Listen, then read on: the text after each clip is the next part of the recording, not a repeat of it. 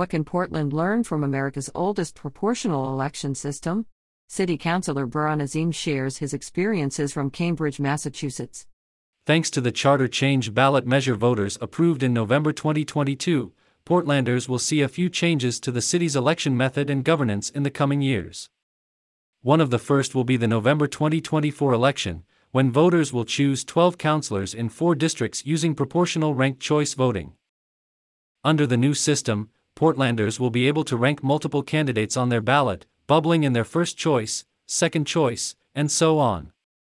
Instead of a single candidate winning one seat with more than 50% of the vote, 3 candidates in each district will win seats with more than 25% of the vote each. Ballots are counted in rounds until these 3 candidates come out on top. Losing candidates in each round are eliminated, and their votes are transferred to the voters' next choice candidates.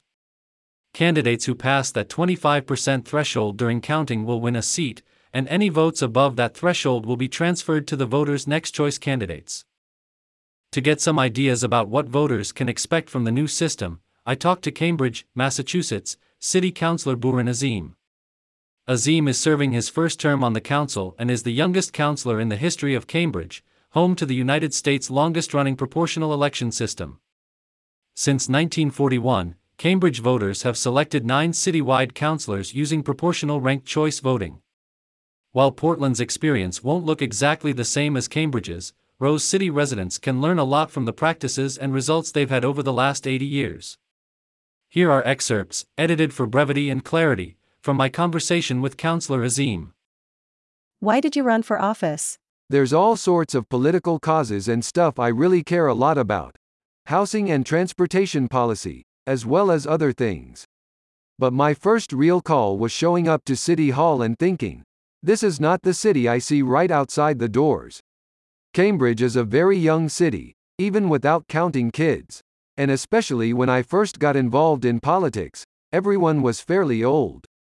Besides our mayor, all my other colleagues currently on the city council are between 50 and 80. They're all great people, but it was just very different than the city that was represented. Some of my main issues as a candidate were topics related to the universities we have in town, and I ended up getting lots of votes in areas where lots of students live. So I think the message you generate resonates with people. How do Cambridge voters understand the proportional ranked choice system? Do you find yourself doing lots of voter education? As a baseline, we have a good political culture.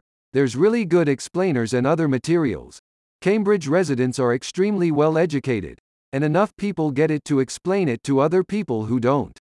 The government and council actually do a lot of voter education on top of that, because the median length of residency of a voter in Cambridge is so low that for a lot of people it's their first time doing ranked choice voting.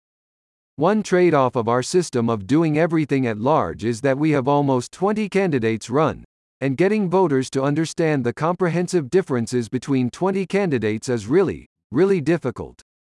Cambridge voters tend to have a good understanding of who's likely to win a seat and who the marginal candidates are that don't really have a shot, but even the short list can still be a lot of candidates to sort through.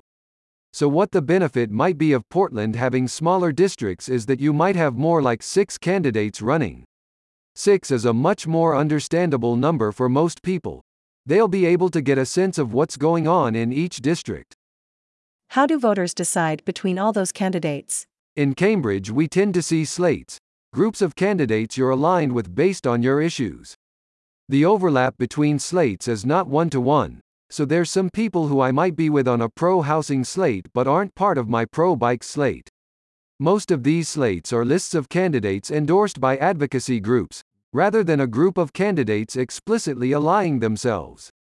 It's nonpartisan. It's not Democrats and Republicans, but we have a pro-bike lobby that will independently say, if you want to support bikes, go support these candidates and rank them however you want.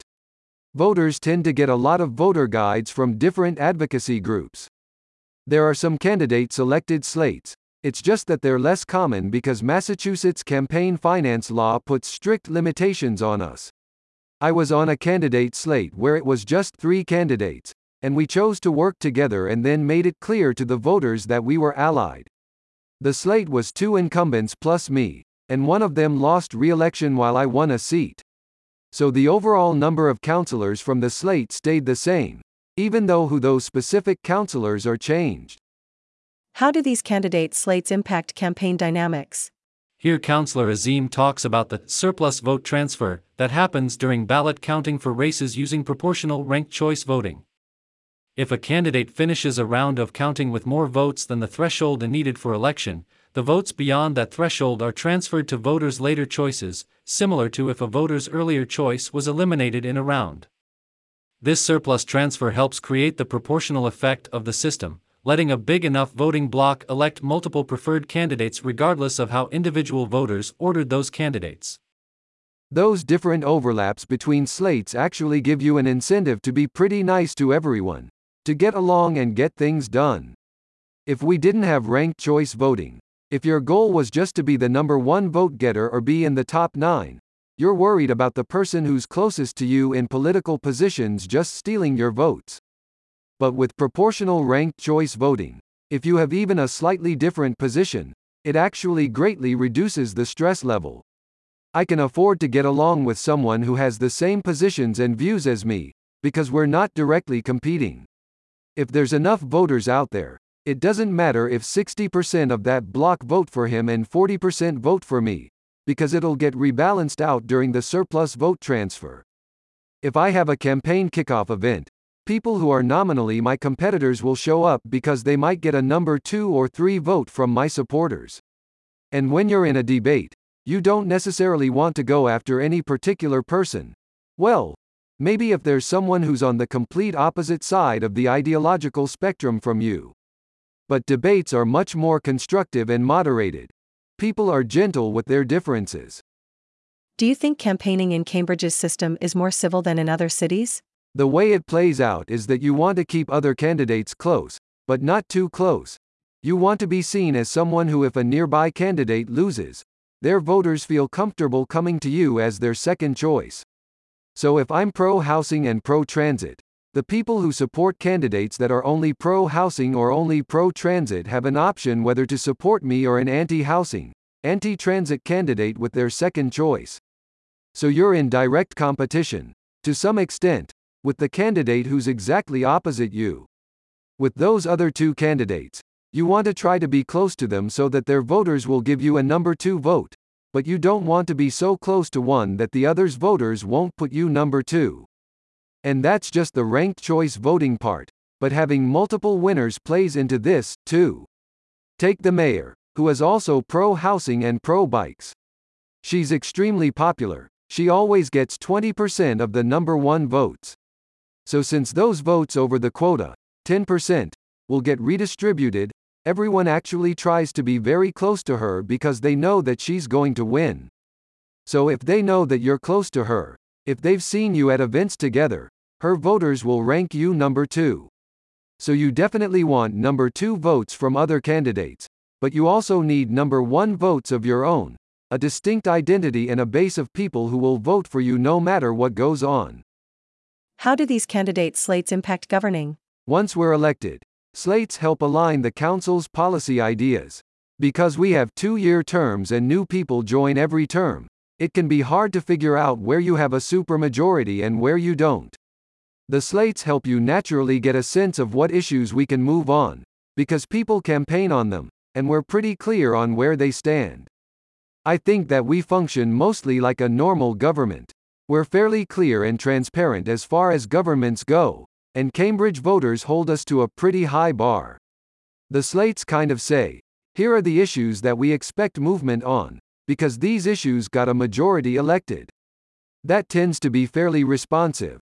We've moved a lot on transit issues so far, and hopefully in the second half of the year we'll move pretty aggressively on some housing issues. One thing that changes with slates and ranked choice voting is that councilors can have a hard time with deal-making, giving up something of lesser value to get your main issues done, which I think is mostly good.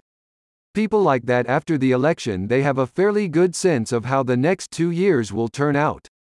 Say my number 1 issue is pro-housing and my number 2 issue is pro-bikes, and there's another councilor whose number 1 issue is against bikes and number 2 is against housing.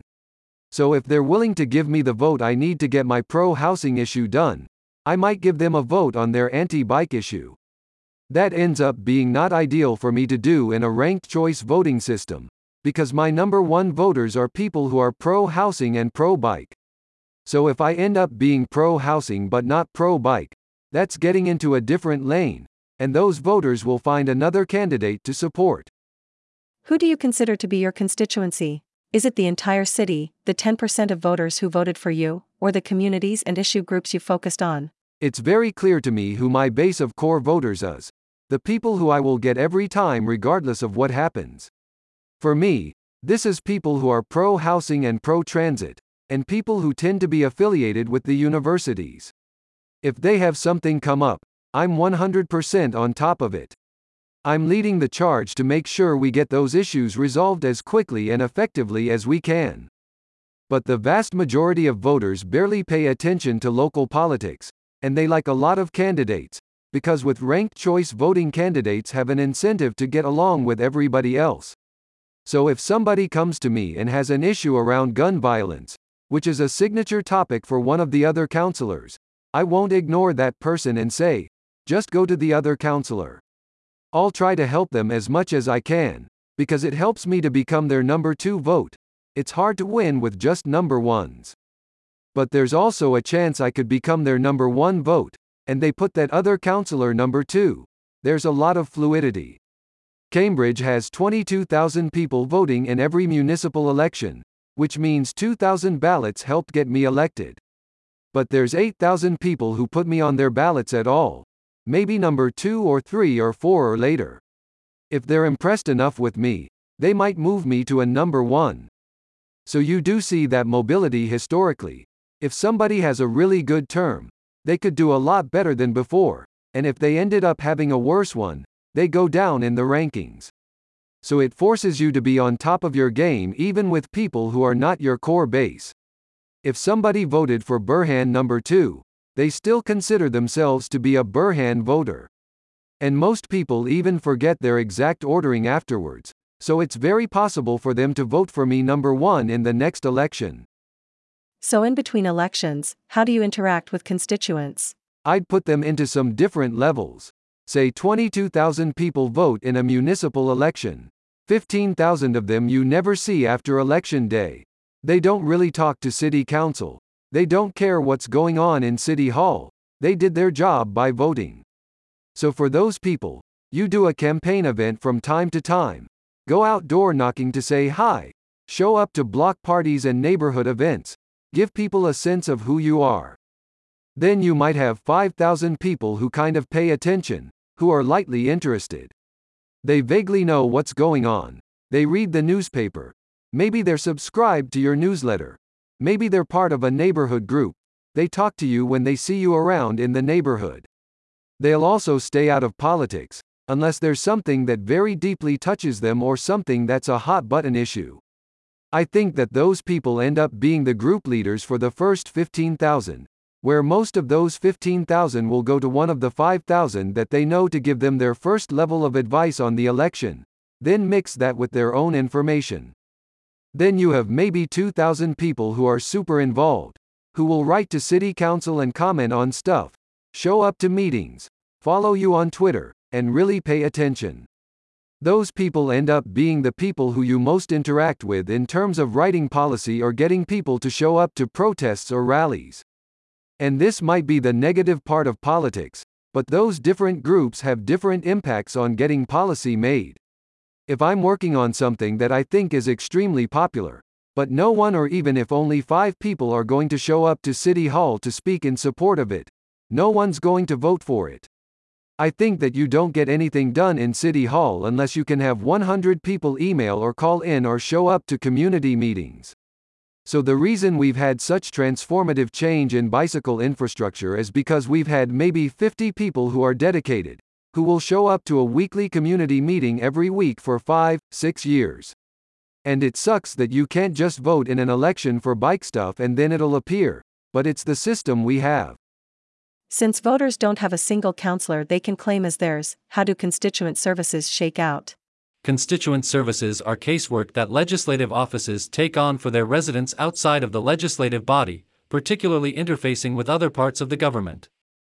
Examples include accelerating the repair of a specific street, personally advocating for a property tax appeal, checking on a building permit that should have been issued sooner, or anything else a resident might call their legislator to get help with. We do get constituent services. It just happens a little bit differently. Right now, we're talking about the Massachusetts Institute of Technology, MIT, the biggest landowner in Cambridge. They've had an open campus. You can go through any of their buildings, and a lot of Cambridge residents use MIT's library. And right now, they're continuing shutdowns and not letting the public use it, which is a big constituent issue. But everyone knows to just go to Burhan for that, so people reached out to me, and I was able to reach out to MIT. There was an issue around homelessness in Central Square, and there's one city councilor whose brand is homelessness issues, so people knew to reach out to that councilor specifically. So councilors have pretty distinct identities, and for the vast majority of cases constituents know who to go to. How does Cambridge's 9-seat proportional system affect incumbents' chances at re-election? I think Somerville is a really great city to compare us to. They have 7 ward seats and 4 at-large city councilors as well. They never get much competition for any of their ward councilors. And then at large, they get some competitors, but I can't remember the last election where an incumbent lost. Cambridge is very different. We have 9 at-large city councilors, and typically at least one incumbent loses every election cycle. So it's very dramatic turnover. I will say as an elected official, it's very stressful because you can lose every election. But even though city councilors change over time, it's very proportional in that you will always have 7 out of 9 city councilors who are pro other forms of mobility, like transit and bikes and stuff. That has been fairly consistent for a long time. And similarly, you see a fairly stable pro-housing majority, which has even increased over time. I think it's because ranked choice voting to some extent negates the spoiler effect, so even with so many candidates to choose from, voters still get good representation at the end of the day. Does Cambridge get a broad geographic dispersal of councillors with its citywide elections? Absolutely. I think this is actually the best part about proportional ranked choice voting. We have had city councillors who were basically just representing East Cambridge, which is a very heavy immigrant, Portuguese-speaking community, and they would win solely by getting lots of votes in that district and not really competing anywhere else. So kind of like a normal district system. And then you look at the black community in Cambridge, which I think is very strong and integrated, and you have at least one black candidate win every election cycle by getting votes spread throughout the city. Sometimes you get pockets in other ways. I have strong support from students, so wherever there's a university, there's clusters of my voters around there. In the 2021 election, Azeem received 6% of first-choice votes citywide. He received over 10% of first choices in 5 precincts centered around Harvard University and the Massachusetts Institute of Technology, including one MIT precinct where he received almost 70% of first choices. So you see geographic clustering around different places, not necessarily just uniformly throughout the city or in a specific ward and district. I think that allows for really interesting combinations. The most important identities to people are really what people end up voting around, whether that's geographic or race-based or age or other sorts of occupationally based things. People imagine that the number one identity is geographic, that distribution really matters to people, and if you have an at-large proportional ranked choice voting system you won't get much geographic distribution. I think that's just false. If people care about it, it still happens. For example, a decent portion of the city is affiliated with the universities, which play a huge role in Cambridge. But there's no district where those voters make up a majority, so you wouldn't get that voice on council with just single-member districts. Even having just one person speaking to that issue now really helps. I think geography can be what people go to because it's easy, but especially in a highly mobile city like Cambridge, geography isn't the number one issue. I've lived in Cambridge for almost a decade now, and I've moved every year. My neighborhood wasn't the most important identity that I carried to the council.